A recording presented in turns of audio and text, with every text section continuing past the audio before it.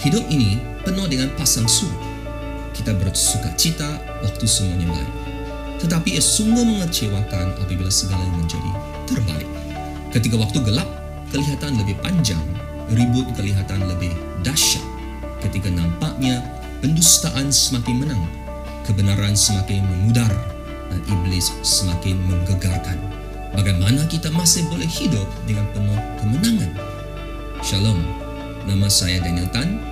Mari sertai saya di Life Bites, suatu podcast saat teduh, di mana saya akan mengungsikan makanan rohani yang berkhasiat dari manual kehidupan kita, mempelajari prinsip-prinsip Tuhan yang praktikal, cara untuk mendapatkan kemenangan buat kehidupan kita.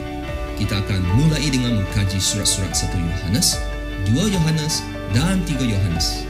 Bermula dari 5 hari bulan Oktober, akan ada satu episod baru pada setiap hari Selasa dan Jumaat.